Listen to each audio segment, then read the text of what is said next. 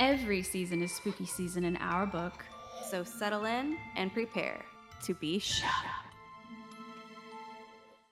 You are listening to Shook, a comedic podcast about all things paranormal and unexplained. I'm Santa. Hey friends, I'm Amanda, and fun fact, it's very tiny, a tiny, tiny fact. My sweatshirt that I'm wearing, pretty sure I'm an outfit repeater. I'm pretty sure I've worn this before, but it sort of relates to my story. But yes, these are the Looney Tunes figures, and yeah.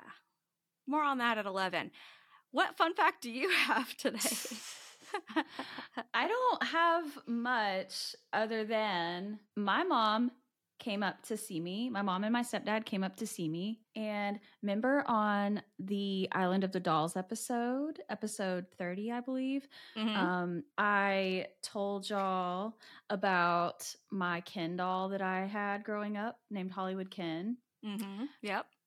She brought my Hollywood Ken so that I could have him. And this is him, Hollywood Ken. His head falls off, but I think she like glued it back on or something. But his head falls off because I made him like make out with all of my Barbies, because I had like so many Barbies, possibly hundreds of Barbies, and only this one Ken.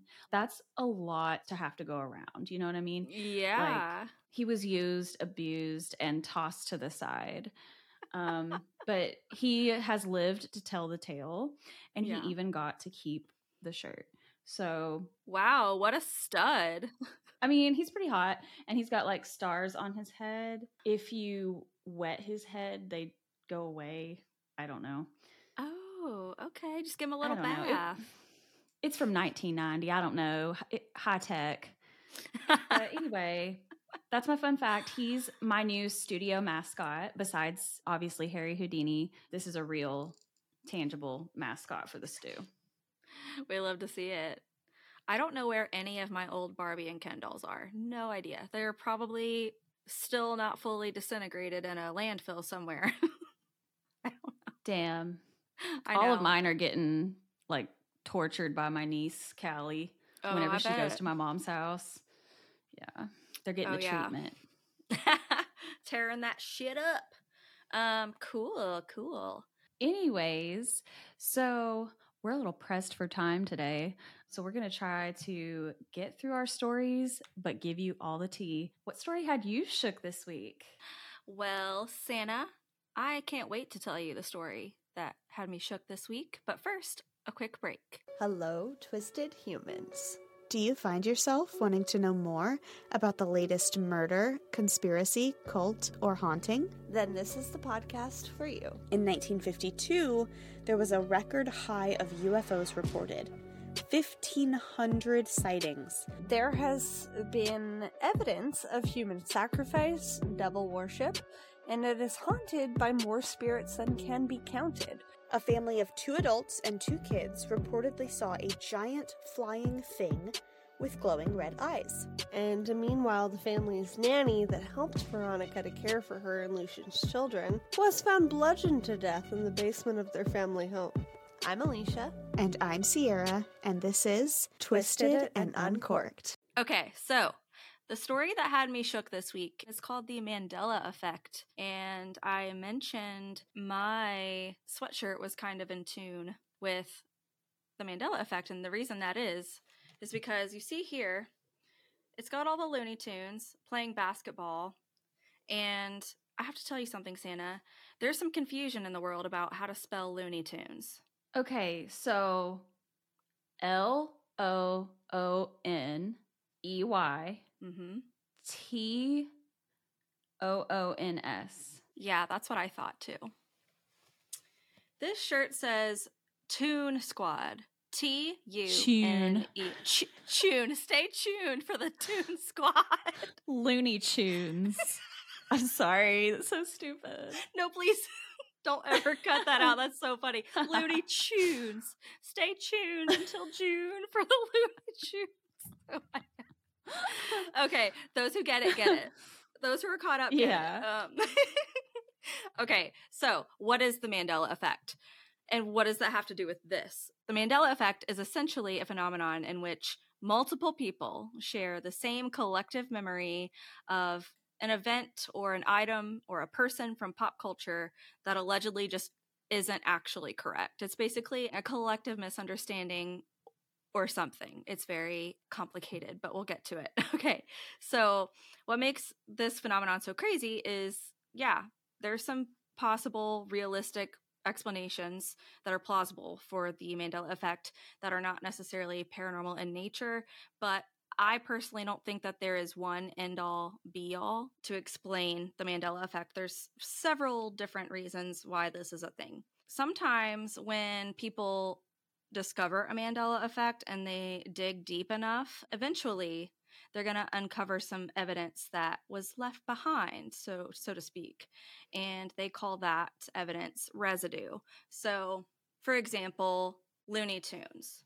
This right here is supposed to be, I thought was supposed to be spelled Toons because it's a cartoon. Well, no, apparently it was always spelled Looney Tunes. But if someone were to go and dig through the archives and find even just one example of it saying Looney Tunes, that would be considered residue.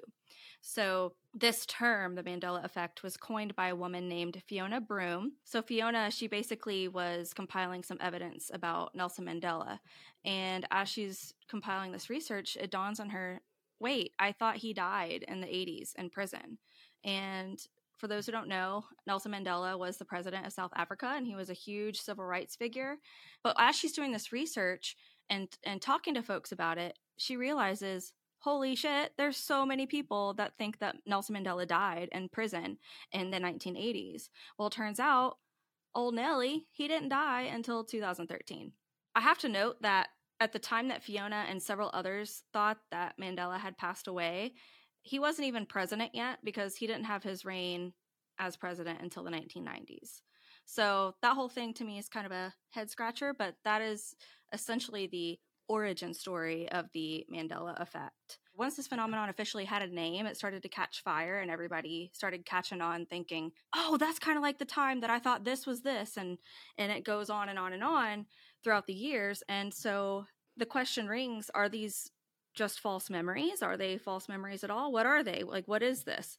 And the chances are, if you are alive today and have ever been on the internet machine, you've probably come across some of your own Mandela effects. So as you're listening to these examples I'm about to give you, please let us know if you have experienced any of these or if you have a different one. There are literally, I'm not joking, hundreds of examples of this, but just let us know. If you're watching on YouTube, please put it in the comments if any of these ring true to you, or if you're on Instagram or some other social platform, just leave us a comment and say, oh, absolutely, this is me.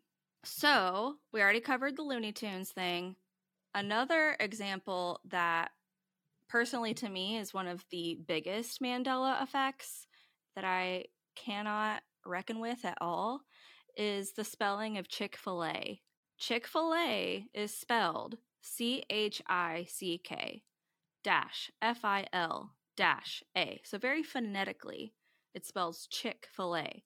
So tell me why, as like a middle schooler, high schooler kid, did I go to Chick-fil-A and every single time make the comment, what the heck are they doing spelling it CHIC?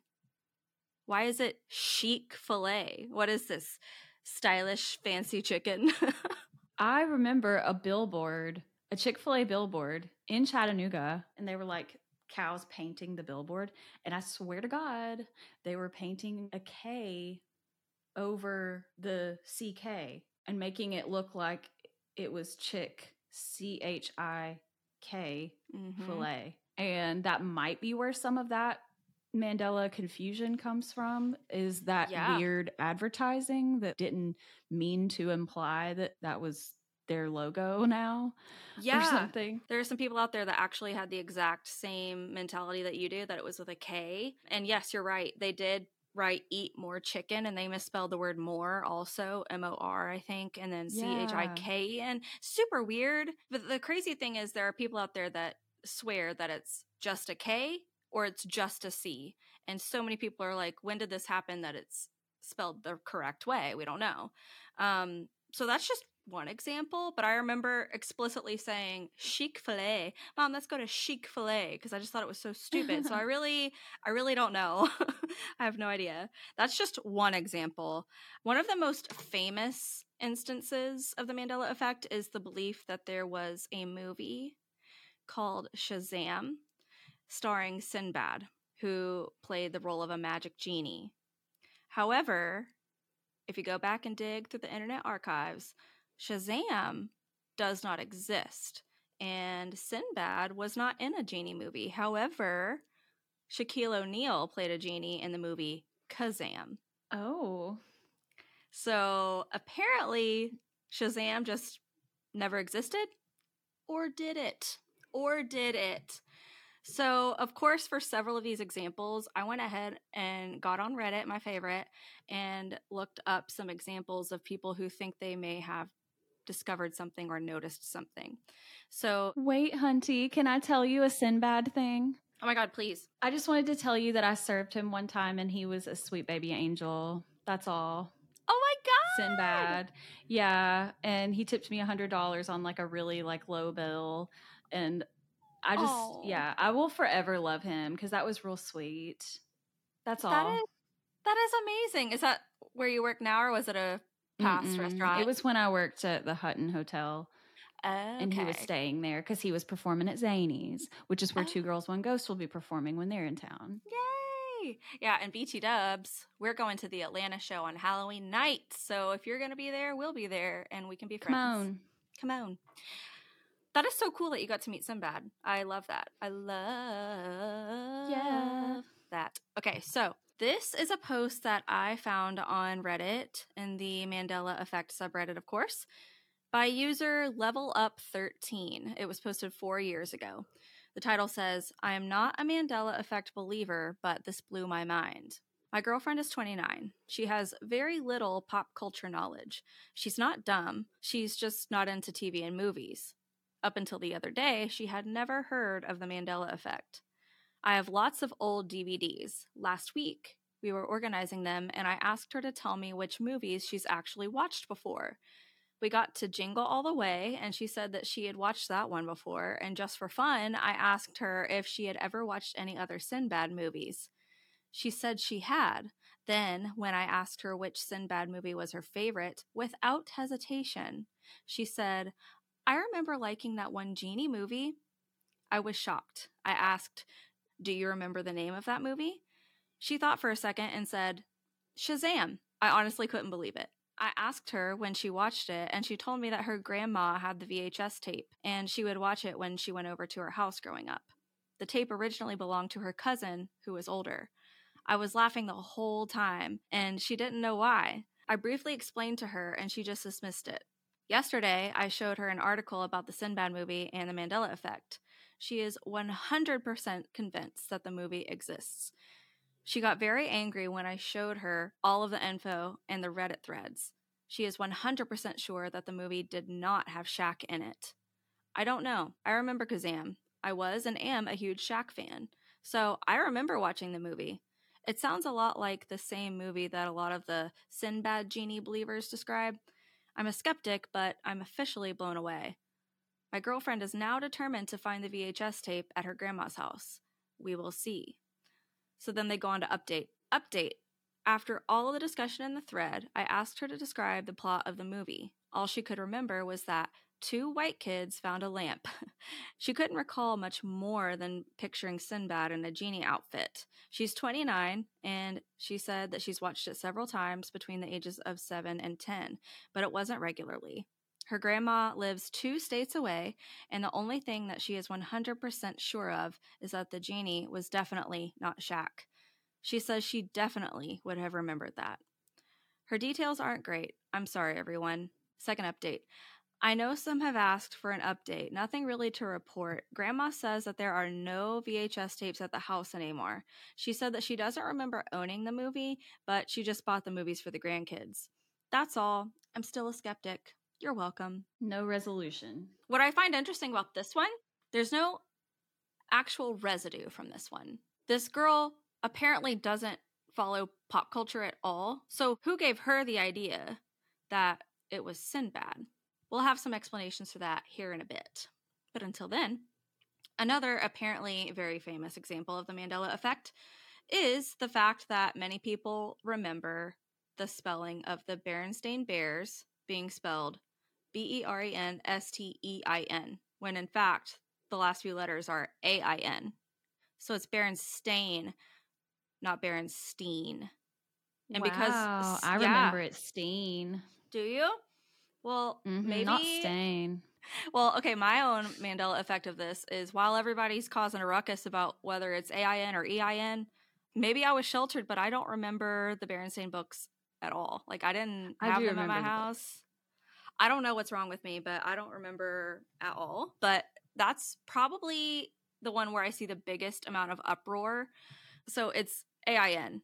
It's been confirmed. Why do people think it's EIN? Well, I went to the Mandela Effect subreddit yet again, and I found this interesting little nugget. User Diamond Ashtray 7 years ago wrote, "Holy shit, found she spelled it Steen, Bernstein evidence while packing." She said, "I'm currently packing for a move. My husband and I are heavily streamlining our VHS collection. I found my old Berenstain Bears VHS, and the official labels say, get this, both Steen and Stain. Stain appears on the front label, while Steen appears on the side. Also, and of a less consequence, the label that my mom had put on the plastic video cover reads Steen. So even her mom had it twisted." She says, "I'm literally shaking. Anyone who knows how is free to test these images, but they're totally unaltered." So she added a photograph, and I can text this to you, but plain as day, the VHS tape on the top does say Berenstain with an AIN, and then on the side of the VHS, it clearly has an EIN. So somebody should have gotten fired. It's giving typo in the graphics department. I mean, come on now, people, get it together. But I just thought that was kind of interesting. There's another Mandela effect example that really troubles me myself, because I grew up watching Pokemon with my brother and sister, like many of you did, I'm sure. And I would swear, had I not known this to be debunked, I would swear that Pikachu had a black tip on the end of his tail. I would swear it. And apparently a lot of people believed that he had a black tip on his tail. I'm going to have to ask my sister Emily, because she's super obsessed with Pikachu. She even had a cat named Pikachu, and he was the sweetest little baby angel. And I remember going into her room, and I'm almost certain that she's got a stuffed animal that has a black tip too. So which is it? What's going on? But people literally swear. They're like, there was a black tip, but when you pull it up, it's not there. So I thought maybe the reason people think there's a black tip on the tail, you know, the Pokemon evolved, so maybe it's Raichu or somebody that has a black tip on their tail. But Raichu doesn't have a black tip either, so I'm not sure what that is all about. And I only really had that idea when I was writing the story, and I don't know, it just really bugs me because Pikachu seems naked without the black tip, but that's just me. Let's see. Another example that's pretty well debated is the Monopoly Man. Can you tell me what the Monopoly Man looks like? Bald, gray mustache, and like wears like a suit with like a bow tie, and maybe has like a little walking stick thing. Okay. Can you think about anything that's on his head or face? He might have a monocle, but he's not wearing the hat. That's interesting that you just said that. In my head right now, as I envision him, he does have the top hat, but that's not the debate that there is. You said he could have a monocle. Well, guess what, Hunty? He does not have a monocle. Or does he? You look online, it's really hard to find any evidence that he would have a monocle. Is it like in his breast pocket or something? That's a good question. I would have to go back and look, but on his face, plain as day, it's literally just 2 eyeballs. He ain't got nothing else going on. But yeah, of course, went back on Reddit, and I was trying to find some evidence. Surely somebody's got some evidence, some residue, that the Monopoly Man does have a monocle. So in the Mandela Effect subreddit, once again, the user, it's Prisma 2 years ago wrote, Monopoly Monocle actually exists. They say, I don't know if this has been posted before, but there actually exists an official Monopoly man with a monocle. Here he is with said monocle. This is on the Dutch Junior Monopoly. And like I said, I'll keep going through a couple examples and then we'll talk about some explanations for these. But some people, might find it curious that this old man wearing a nice coat, has a stick, wearing a nice hat, it just kind of fits the vibe that he would have a monocle. And now that I'm thinking about it, I didn't even mention this later on, but I think our mind just tries to fill in the gaps of what we can expect to see. So that could be a potential explanation that I didn't think of before. But another one is the Fruit of the Loom logo. And that one messes me up big time. Can you tell me what the Fruit of the Loom logo looks like? So I know what they are claiming it to be, but I have always thought that it was that like cornucopia with the fruit spilling out. Yeah, well, lots of people swear that there's a cornucopia. But if you Google it, it's literally just a pile of fruit. And to me, that also seems very naked and incomplete because the cornucopia, of course, symbolizes, being plentiful and having abundance. And that just kind of seems to fit the theme with Fruit of the Loom. But I don't know why. Apparently, it's not real. But then again, here on Reddit, I'm not even sure what the original post was, but this is a comment that was under that subreddit on a different post that said, and this is from Sleepy Mango 2 years ago. Disclaimer, I'm a skeptic of the Mandela effect, but here's the U.S. Patent and Trademark Search. He tells people what to do here. He says, go to basic wordmark search and then change the search field to serial or registration number. The one for Fruit of the Loom's trademark registration is number 730006089. And that was valid from 1974 to 1988. And then he says, look what's listed in the design elements for the trademark filing. And the OP of the original post, Wonderwall27, 2 years ago, said, I found it. And he posts a couple of like serial numbers, and it says berries, raspberries, strawberries, grapes, apples, baskets of fruit, containers of fruit, cornucopia, in parentheses, the Horn of Plenty, serial number 730006089, filing date November 12th, 1973. And here's the kicker. This application status was canceled. 1974 to 1988 is when it was trademarked. It was canceled the year before that. So apparently it was supposed to have a cornucopia all this time. And lo and behold, it does not exist. The limit does not exist. The public wants a cornucopia. Cornucopia or we riot. Pretty much. So that was just, like I said, the tip of the iceberg. If you go on YouTube or Reddit or really anywhere, you will find hundreds of examples of the Mandela effect. And for it to be a Mandela effect, it has to be recognized by multiple people. It can't just be your own personal glitch thing. That's more of Glitch in the Matrix, but don't worry, we're going to talk about Glitch in the Matrix in another episode. If you're interested in this, keep going, keep looking, because you might see one that you never thought of before. There's literally hundreds that I came across, and I was like, what? There's so many misheard lyrics, for example, like, sweet dreams are made of these. No, this. She puts the emphasis on this. Sorry, am I going to get copyright strike? These. Yeah. Sweet dreams are made of this. Yeah. This. It's like when people now, when they're singing the word good, they say good. So yeah, misheard lyrics, misheard movie quotes. I could go on and on and on. There's one that went popular on Reddit that I think it's one of the James Bond movies. There's a character in it who has blonde hair and pigtails, and everybody is freaking shook that there are no braces on this girl. People are like, I remember being a kid and being like, oh my God, I look just like this girl because I got braces just like her. Like, she's a brace face. And then come to find out she doesn't have braces.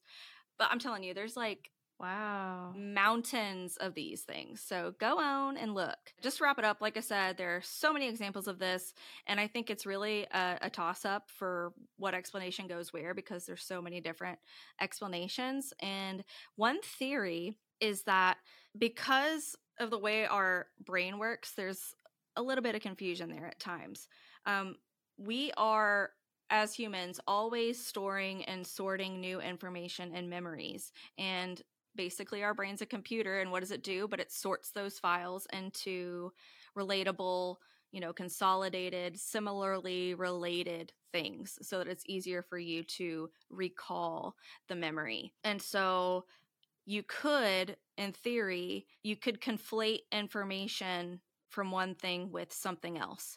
So the Monopoly Man, for example, lots of people think he has a monocle. Well, he doesn't. But guess who does have a monocle that's also pretty popular? And that's the Planters Peanut guy. He has a cane, a top hat, and a monocle. So that could be just kind of an association where people think back to that time frame in their life and they're like, huh, it's got a monocle. But no, they're thinking of the Peanut Man.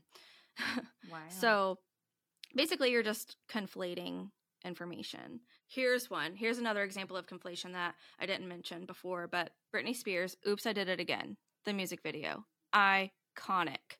I literally would play my radio throughout the night when that song came out, and I would wake up from a dead sleep whenever it came on because I was obsessed with it, and I would be dancing in my dreams. I freaking loved that song.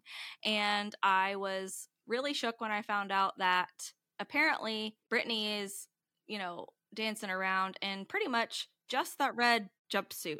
She's wearing a red jumpsuit, and guess what's missing? She doesn't have a headpiece, like a microphone. I always envisioned that she had a microphone piece, hanging up. And some people think it's because black of the way. one. Yeah, no. They're go look. Nothing. Another example is people think she's wearing a plaid skirt in Hit Me Baby One More Time or Baby One More Time. It's black. It's not plaid, it's black. So even Britney Spears herself, she dressed up as herself in Baby One More Time, and she wore a plaid skirt. People are like, wait.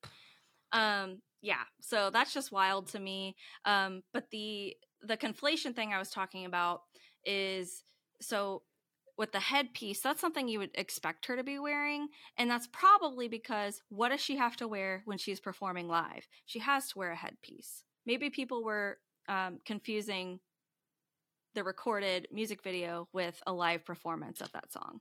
That's just another random example. But yeah, I could have sworn, and several people could have sworn, because there were Barbie dolls that had her wearing a headpiece. All kinds of pop culture references saying, oh, she's got a headpiece in this song. But no, she ain't. But yeah, if you go online, you can find people dressing as her for Halloween that year, and they've got a headpiece, all of that stuff. Misheard lyrics and misheard movie quotes are another thing. For example, it's not Luke, I am your father. It's no, I am your father. And I think, I know. It's never been Luke, I am your father. Yeah. And that's just one example of the movie quote thing. But people will literally swear that that's what it was. And in fact, I think people are just saying, Luke, I am your father, because it kind of, when you're quoting a movie to someone, you want them to be able to understand what you were referencing in the first place. So context clues. So if you hear a misquote and you commit that to memory and you tell 10 people and they tell 10 people, it's like an MLM. I don't know. But another way our brain works is when we recall a memory, we are basically recalling the last time we recalled that memory. So it's like Inception, kind of. There's a subreddit called Moldy Memes, and basically that subreddit is just a bunch of memes that have been screenshotted and then screenshotted and then screenshotted. Pixelated to death.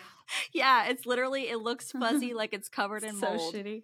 And I think that's what your brain does when you're remembering something. Another explanation could be a quantum physics theory coined by Erwin Schrödinger.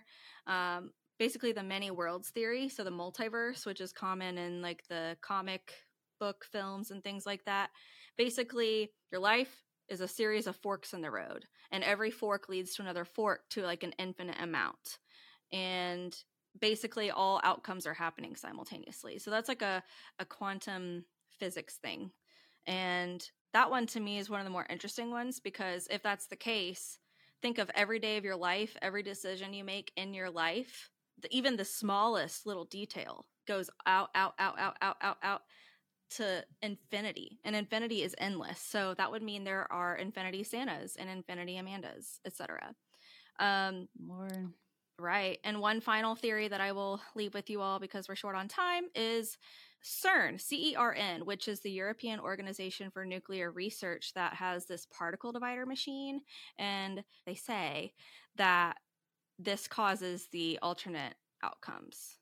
And, you know, some might say if it's not CERN, it could be a time traveler, like butterfly effect type thing, where somebody went back in history and, you know, made one small decision and it affected all these tiny little pop culture things. So who knows? At the end of the day, you decide. But I'm going to leave you with this.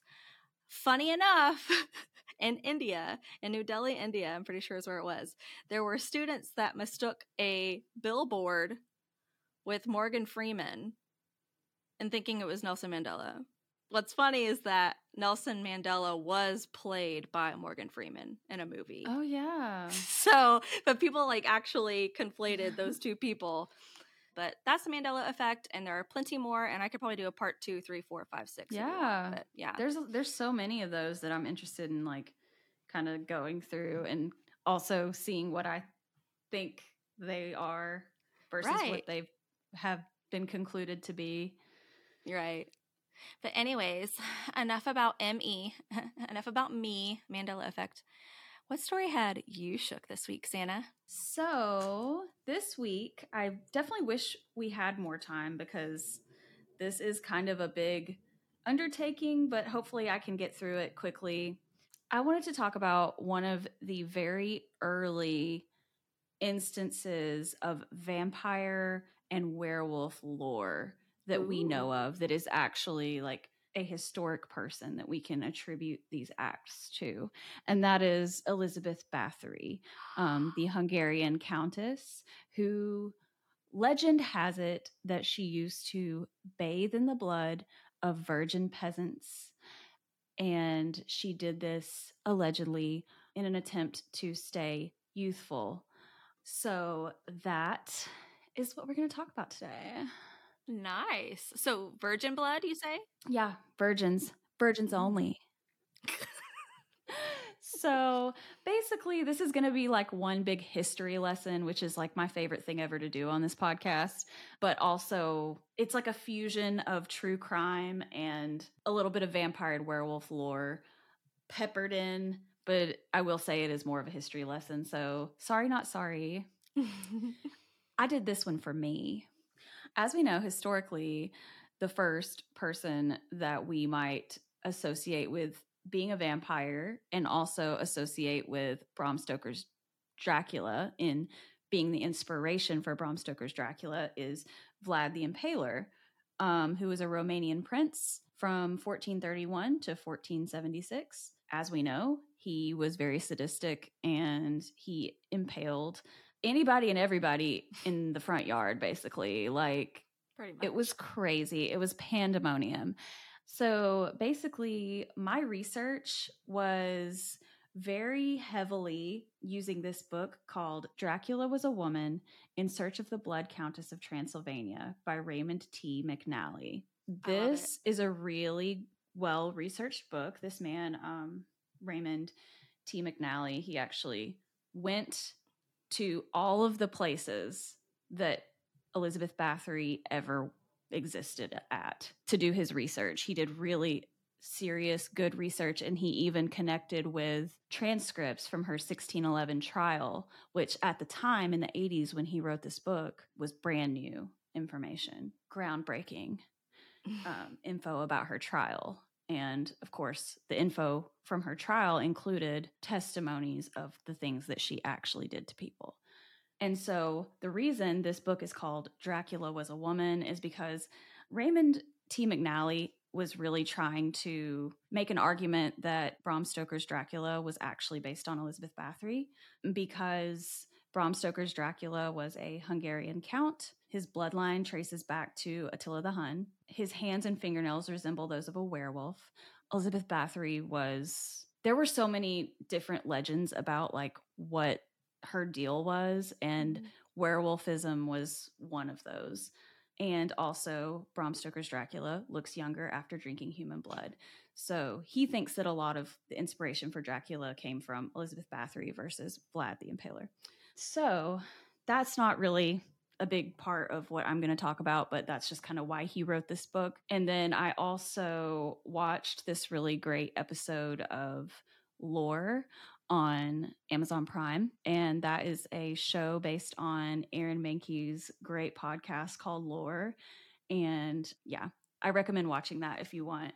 It definitely takes some creative liberties, but it's a really nice representation with some historic facts peppered in. So Bram Stoker, who wrote Dracula, had noted in his personal journals about a book called The Book of Werewolves by Sabine Baring-Gould. And that book included information about a Hungarian countess who killed her young female servants to bathe in their blood, basically Elizabeth Bathory. In the book, they describe what Elizabeth Bathory did. They said she began doing this when a maid accidentally pulled her hair while combing it. Elizabeth hit her in the face so hard that it drew blood. The blood got on her hand, and then she noticed as the blood dried and absorbed into her skin, it gave it a more youthful, softer appearance. She went on to kill 650 young ladies to use their blood for anti-aging practices. Oh my God. Elizabeth was, 650 that we know of. And I'll tell you how we know that soon. Yikes. Stay tuned. So Elizabeth was alleged to be a werewolf also because she was known to tear human flesh with her teeth. So that is just kind of like a legend in a novel that's kind of taking inspo about Elizabeth Bathory. So this isn't really like a Sarah Winchester thing where it's like debunking the fact that she was bad, because this bitch was evil. Yeah. But there's like no indication that she actually did the bathing in blood part. That part is like very much, I think, something that just kind of like became sensationalism associated with her, but there's no testimony to that. So Elizabeth Bathory had several properties with her husband, Ferenc Nadasdy. I don't know if I'm pronouncing that right, but them as a couple, they had like multiple properties in Transylvania. She's from Hungary though, so that's why they call her Hungarian, the Hungarian countess. So she had a bunch of properties with her husband, Ferenc Nadasdy, and the main one that she lived in, at least at the time of her death, was the castle of Kastis, located in western Slovakia. You can visit this place now, but it is in ruins because there was a fire at some point and it was just destroyed, but there's still walls there, so you can go and actually visit the location. It is a tourist attraction now in Slovakia. Sweet.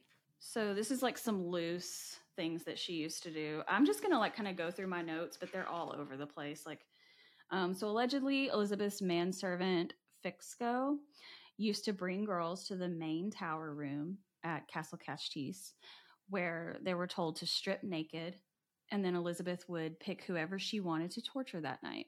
Wow. God, she did just such horrible, horrible things to these girls. Trigger warning, like honestly, because this is just honestly horrible. Allegedly, Elizabeth tortured and killed many servant girls at Castle Bekov also, which was near to Kastis, but much more private and suitable for keeping the goings-on private. Castle Bekov was very similar to like Dracula's castle, like how it's up on rock and just has that like sinister but remote appearance. In the town of Bitka, the director of the local archives, Joseph Kosis, discovered documents pertaining to Elizabeth Bathory's that were never before seen in the 80s when Dracula Was a Woman was written. And those are the court documents. Well, those are the trial documents of 1611, which most of this information that I'm going to tell you comes from those trial documents and those testimonies of her servants to what she actually did. So, allegedly, Elizabeth Bathory had an Iron Maiden. Do you know what an Iron Maiden is? Besides the band? I should. Yeah, band is the first thing I think. Is it some sort of weapon? It is a torture device. It's a mechanical torture device. And it's kind of like an iron cabinet, but it is shaped like a human form, but it kind of almost looks like a mummy casket. You can open it up and someone can go inside there, but it has spikes like all around. It has spikes pointing in on all sides. So if you get enclosed inside of an Iron Maiden, you're going to basically be impaled through your whole body by spikes. Yeah. Now, is it upon the shutting of the door, or is it like, be careful how much you move or else? Like, which is it? I think that it's when they shut the door, but there may be like other ones where you can kind of like control how far the spikes go in. Yeah. I'm not really entirely sure the actual mechanics of that, but allegedly Elizabeth Bathory had one of those. She actually allegedly had multiple of those at all of her properties, just like an Iron Maiden per property. Kind of like how people have a swimming pool. It's like, if it doesn't have an Iron Maiden, I don't want it. So, yeah, allegedly she had an Iron Maiden torture device at all of her properties. One of them was displayed in the Cashtese Museum, which is a place that you can go, but it disappeared somehow during World War II. Elizabeth tortured and killed girls everywhere she went. Literally. It was like an obsession. That's messed up. And I'm talking girls as young as 12. Possibly even younger. Yeah. So Elizabeth tortured and killed girls everywhere she went, not just her home in Cashtese and other homes she lived in, but even when visiting friends and family on their properties, according to the 1611 trial documents. She was just disappearing people constantly. Oh my but, I mean, she chose peasants because at the time, peasants did not have rights. So nobody cared. And nobody cared how you punished your peasant servants either back then. If you had maidservants and they came from a peasant background, you could discipline them however you wanted and your reputation wouldn't be tarnished. Like, yeah, literally no consequence to that.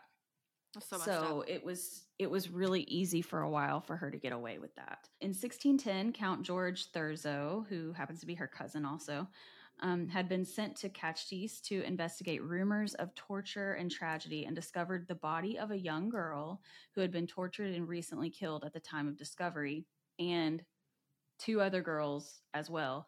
So there was this girl that she had just killed for allegedly stealing a pear at Christmas time. Like, she killed her like days before he found her, but she was getting real sloppy with it at a certain point and just like leaving bodies laying around the property, like, because she would make her servants like dispose of them, and it was just like, I'll get to it when I get to it, you know? So Elizabeth had 4 main... Elizabeth really had 3 main accomplices that really were very, very involved with the torture. And that was Fixco, which was her manservant, Helena Jo, and Dorothea Sintes, also known as Dorka. Elizabeth Bathory was born in 1560 and lived in Transylvania, a northern part of Hungary. She was born into a rich and powerful family. Her brother Stefan was the Prince of Transylvania and went on to become the King of Poland. Yeah, she had connections for sure. This is part of why she was able to get away with things for so long, because it was like, you know, nepotism. Nepo baby. In 1571, Elizabeth, at age 11, became engaged to 16-year-old Ferenc Nadasdy. Sometime during her teenage years, she was caught having sex with a local peasant while at her future mother-in-law's home. Oh my goodness. Trifling. This is just tea. She became pregnant and had to go into hiding in one of her family's castles in Transylvania. And then she gave birth to a daughter, and the baby was given to a peasant who took her to live in Wallachia, which is part of southern Romania. it was sworn that they would never come back there during Elizabeth's lifetime. The whole scandal was kept secret from the public in anticipation of the soon-to-be marriage of Elizabeth and Count Ferenc Nadasdy. So when I found out about her having a daughter so young and then the daughter being sent away, it was really upsetting to me because just the fact that she was constantly killing young women and kids, essentially, it's just like, how could you do that while also having daughters of your own? I'm really bothered because at one point when she started running out of peasant girls in her area, she literally had her servants recruit people to go to other places and like other towns, other countries even in some cases, and recruit girls to come work for her in the castle. And it's just like, for all she knows, her own daughter that she gave up could have ended up at that castle and she killed her and didn't even know. That's something that I'm just like, that's heavy on my heart. That is a great point. Like, we will never know, and she probably never knew if that had happened. Sounds like she don't care either. I think if she had found out, she would have cared because she seemed to really care for her own children and she spared them any kind of abuse of this nature. But yeah, that easily could have happened because I read that one of the recruiters did recruit peasant girls from Wallachia for her. And that's where her daughter was shipped off. It's like, I don't know. I'm like real hung up on that. Yeah. Piece of shit. Anyway, so they were officially married in May of 1575. And Elizabeth chose to keep her last name, of course, because her bloodline was older and more prominent. And also, it is a cooler last name, let's just be honest. Early in the marriage, Nadasdy was away at war. Most of the marriage, he was away at war, honestly. Elizabeth spent a lot of time disciplining the servants, according to manservant Fixco and Dorothea Sintes. She would beat her girl servants, stick pins into their lips, stick needles into their flesh, and pins under their fingernails. Oh! She also... I can't do fingernails, man. I know. She did just horrible shit. She also dragged multiple girls out into the snow and had her women servants pour cold water on them until they froze to death. This was like a very popular practice for her. She did the cold water thing a lot when it was wintertime. Awful. But of course, she didn't bring them out there until she had already like tortured the shit out of them prior to. So it's like they'd already been through so much, and then it's crazy. What a monster. She was a fucking monster, whether she bathed in the blood or not. Yeah. During the first 10 years of the marriage, they had no kids. But in 1585, Elizabeth gave birth to a girl who she named Anna. Over the next 9 years, she had 2 more girls named Ursula and Katerina. While her husband was away, she had a sexual relationship with one of her manservants, Istvan Jezorle. She also visited her Aunt Clara, an open bisexual. She kept a lot of girls around. Keeping it in the family? What? Well, so it's not confirmed whether she was like engaging in activity with her Aunt Clara or if she was going to her Aunt Clara where she engaged in activity with women. Because she had relationships with women as well. During her adult life. Elizabeth's only son, Paul, was born in 1598. Ferenc became very ill and died January 4th, 1604. And according to manservant Fixco, Ferenc also tortured servants with her. When he died and was buried at his funeral, they like gave him like this saint's send-off of like, he was so good and he did everything right and he was just a God-fearing man and he did what he was supposed to do in life and didn't hurt nobody except in war. But no, not only was he a war hero, which means people probably died, because of him. But he also tortured the girls with Elizabeth. 4 weeks after the death of her husband in 1604, Elizabeth went to court in Vienna and had a brief courtship with a young nobleman named Ladislaus. That didn't last very long. And then also while she was out in the woods with him, they were like in a carriage ride in the woods. And this like old lady, ugly, in her opinion, old lady was out there, and she was like making fun of her and like laughing at her with Ladislav. And then the old lady pointed to her and was like, "You're going to look like this one day too." And it like scared the shit out of her. Good. And then apparently like that's one of the things to support why she allegedly bathed in the blood, which again, we don't have any proof that she bathed in the blood. But at Castle Bekov, according to Helena Joe in trial testimony, Elizabeth did numerous tortures. Oh God, this is so fucked. She set a girl's pubic hair on fire with a candle. If the maids didn't complete their sewing by 10 p.m., they were tortured. Sometimes she made the girls strip completely naked and perform their duties naked. Oh my God. In front of all the male servants. She once stuck her fingers in a girl's mouth and pulled until the girl's mouth split on the sides. Oh my God.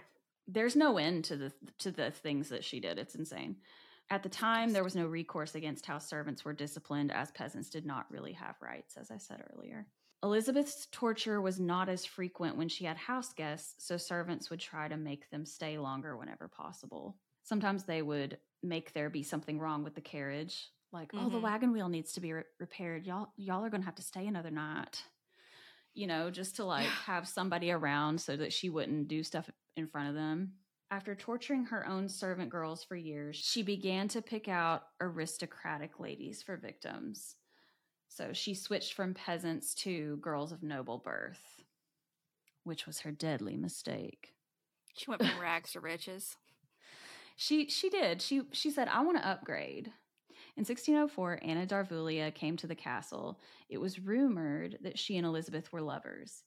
Anna was reportedly much more evil and sadistic than even Elizabeth, and taught her new torturing procedures. It was Anna who influenced Elizabeth to take only peasant girls and to choose only virgins. Damn. Eventually, Anna suffered a stroke and went blind, and then Helena and Dorothea had to step in as accomplices.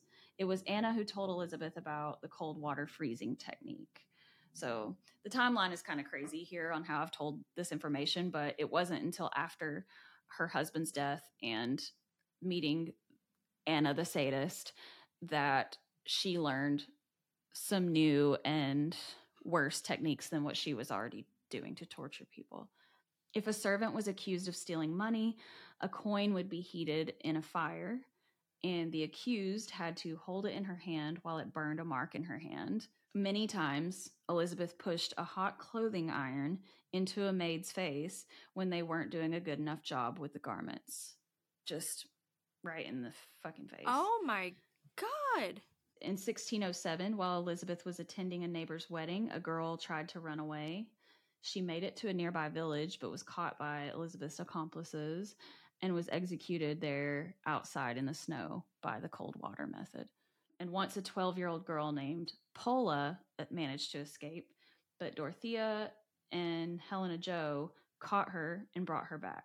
Elizabeth forced her into a cage with spikes on the inside. It was like a circular cage. It had like a pulley system with a chain, so you could like pull it up and have it hang like a wrecking ball kind of thing, but it was a cage with spikes on the inside. Yeah. Basically, they moved the ball around with the little girl in it. She's a little girl, but I guess she sees her as a young lady, a young threat. But yeah, they moved the ball around and swung it around so that she was just like sliced completely by the spikes. I hate it. It's crazy. It's hard to imagine somebody just like getting away with something like that for so long. Seriously. Even without peasant rights. At a certain point, it's like, we actually kind of need peasants to do the farming and stuff. Like, where are they? You know what I mean? Come on now. Get with it. We kind of, where's the peasants? We actually need them to do the dirty jobs that we don't want to do. Where'd they go? Yeah. Like, if not for human rights, at least for that, like to keep the economy seriously. going. Seriously. Anna Darvulia's illness left Elizabeth feeling lonely. She ended up being involved with another woman, a widow from a nearby town named Urtzi Majarova. According to evidence from the second trial in 1611, because there were two. There was one on, I think, January 2nd, and then there was another one on January 7th, I believe. Two different trials of Elizabeth. So in the second trial, it was revealed that this woman is who encouraged Elizabeth to start targeting girls of noble birth. And then she was later executed for her complicity in that, because that's the most important part of all this to anybody, is that she was killing girls of noble birth as well. Older women in surrounding villages were eager to work for Elizabeth to procure more girls, as I mentioned earlier. One woman even brought her own daughter, knowing that she would be killed. So many women helped in the murders of all these girls. Helena Jo testified that she participated in killing 50 or more girls. I believe Helena Jo killed way more than 50 girls. Helena Jo and Dorothea are just as bad as she is. Like, they could have put a stop to some of that. Like, I know they probably had like Stockholm syndrome at a certain point, but like they had the freedom to like come and go as they pleased during this. Like, they could have at least gotten out of that situation. They didn't have to keep doing that. I understand, like, maybe at first they had to participate, but like, Yeah. In 1609, Elizabeth invited 25 daughters of noble blood, but of lesser importance, to the castle. Of course, she killed some of them and got away with it by saying one of the girls killed another for her jewelry and then committed suicide when she was caught. Oh my God. She made it this whole like girl fight thing and got away with it. She even killed the teenage Countess, Zichi of Exed, the old Bathory estate. Without enough servant girls available to torture and kill because she had eliminated so many, she more frequently sought out these aristocratic girls. According to a chambermaid survivor of torture, the torture was carried out by the Countess and an unidentified woman dressed in black. We never found out who the unidentified woman dressed in black. She also dressed like a man. So interesting. that could have been Anna Darvulia, honestly. Wouldn't put it past her. Wouldn't put it past her. It probably was. But it's probably objection hearsay. Who knows? It might have been. Helena Jo and Dorothea Sintez testified that when Elizabeth was sick and confined to her bed, she had the servants bring her a girl to her bedside. She then grabbed her and bit her on the cheek and on the shoulder and on her breast, and she ripped out flesh in the process. And this is where some of like the werewolf like legend kind of stems from, because she actually did that. Yeah. There's no like indication that she was actually eating human flesh like that, but it's the actual biting and ripping of human flesh that like she got that werewolf association. In the summer of 1609 or 1610, Elizabeth became very ill.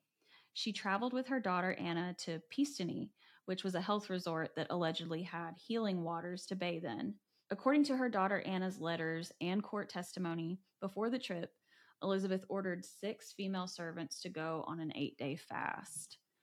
At night, they were bathed in cold water and made to stand naked in the courtyard. Elizabeth took only one of them with her on the trip, but she died on the way back to catch Tees from Pistini in the carriage. Her body was dumped from the carriage. This girl came from an aristocratic family also. For a while, the Countess had local pastor Janos Panakinos give Christian burials for the girls. Eventually, he began refusing when the number of dead became too much to believe that this was all accidents or suicides. When she had to be responsible for body disposal or burial is when things started to get really sloppy. In 1610, her neighbor and cousin Count Thurzo was building a case against her with King Matthias II. Around this time, Elizabeth was rumored to be a witch, and letters confirmed that she did engage in some sort of witchcraft. She had incantations that were a mix of Christianity and seemingly witchcraft, but part of that kind of goes back to her Hungarian heritage, because there's a lot of like shamanistic chants and stuff in that culture. So that's probably like less witchcraft and more just like her religion. King Matthias II ordered Count Thurzo to go to Castle Cachtis to investigate and punish the guilty. Count Thurzo not only believed the allegations of Elizabeth killing so many noble and peasant girls, but also that she could be a witch. A few years before this, he had had 3 of his own peasant women tried and burned at the stake for being accused of witchcraft. That was like a big thing around then. During Christmas of 1610, a Croatian servant girl named Dorixa was accused of stealing a pear, so she was beaten by Elizabeth and Helena Jo, but refused to die until Dorothea stabbed her repeatedly with a pair of scissors. Oh my God.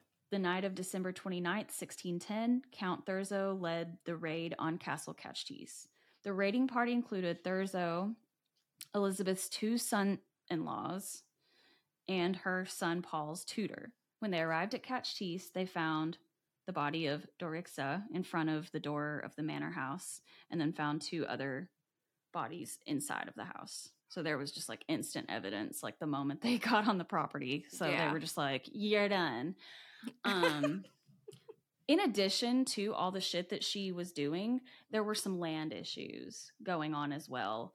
So basically, there was a fight for the land because she owned a lot of land, and King Matthias wanted to have access to her land.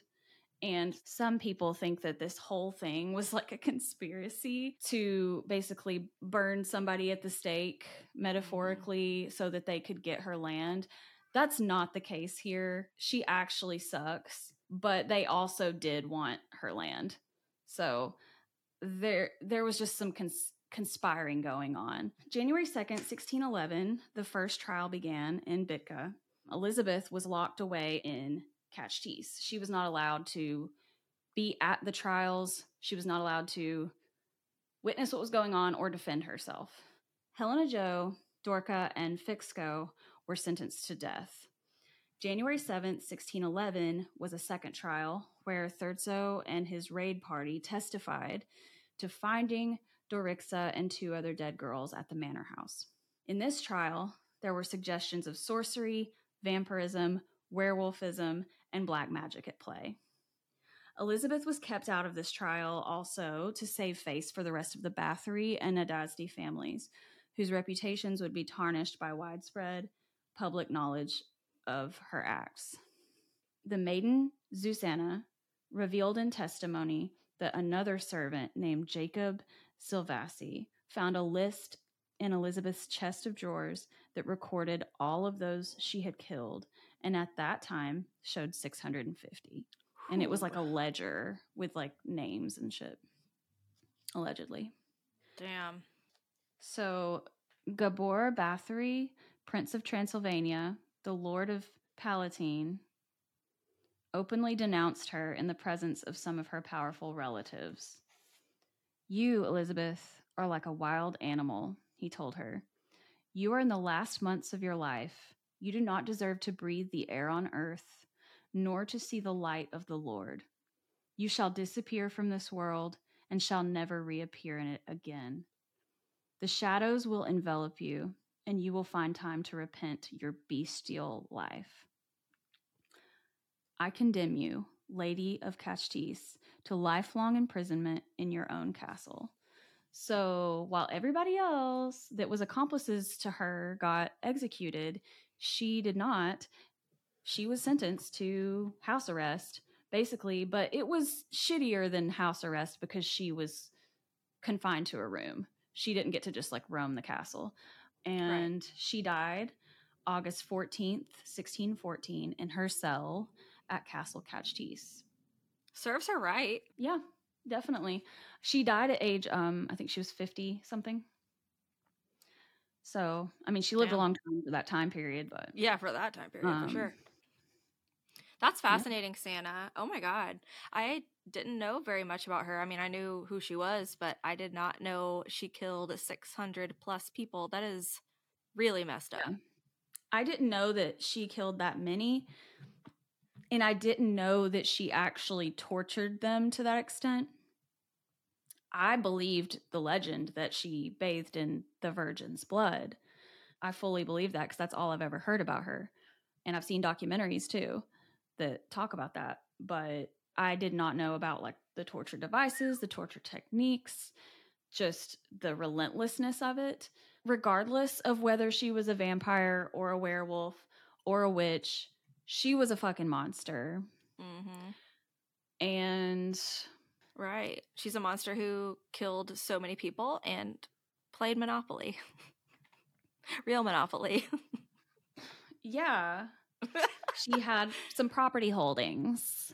Well, you did a great job, and that was jam-packed with info. Like, I learned way more than I thought I could in this amount of time. Oh, man. Well, I know you got to get to work, so...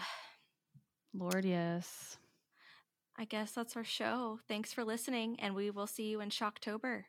Yes, we will see you very soon for Shocktober. And in the meantime, stay shook. Thank you so much for tuning into Shook. New episodes of Shook drop every other Wednesday on Apple Podcasts and Spotify, soon to be wherever you find your podcasts. Check out our show notes for more information on this week's episode, our social links, and more. Until next time, stay shook. Hey, do you have a personal paranormal encounter that you'd like to share with us? Visit our website, shookpodcast.com, to fill out our contact form. Or you can send us an email at shookparanormalpod@gmail.com.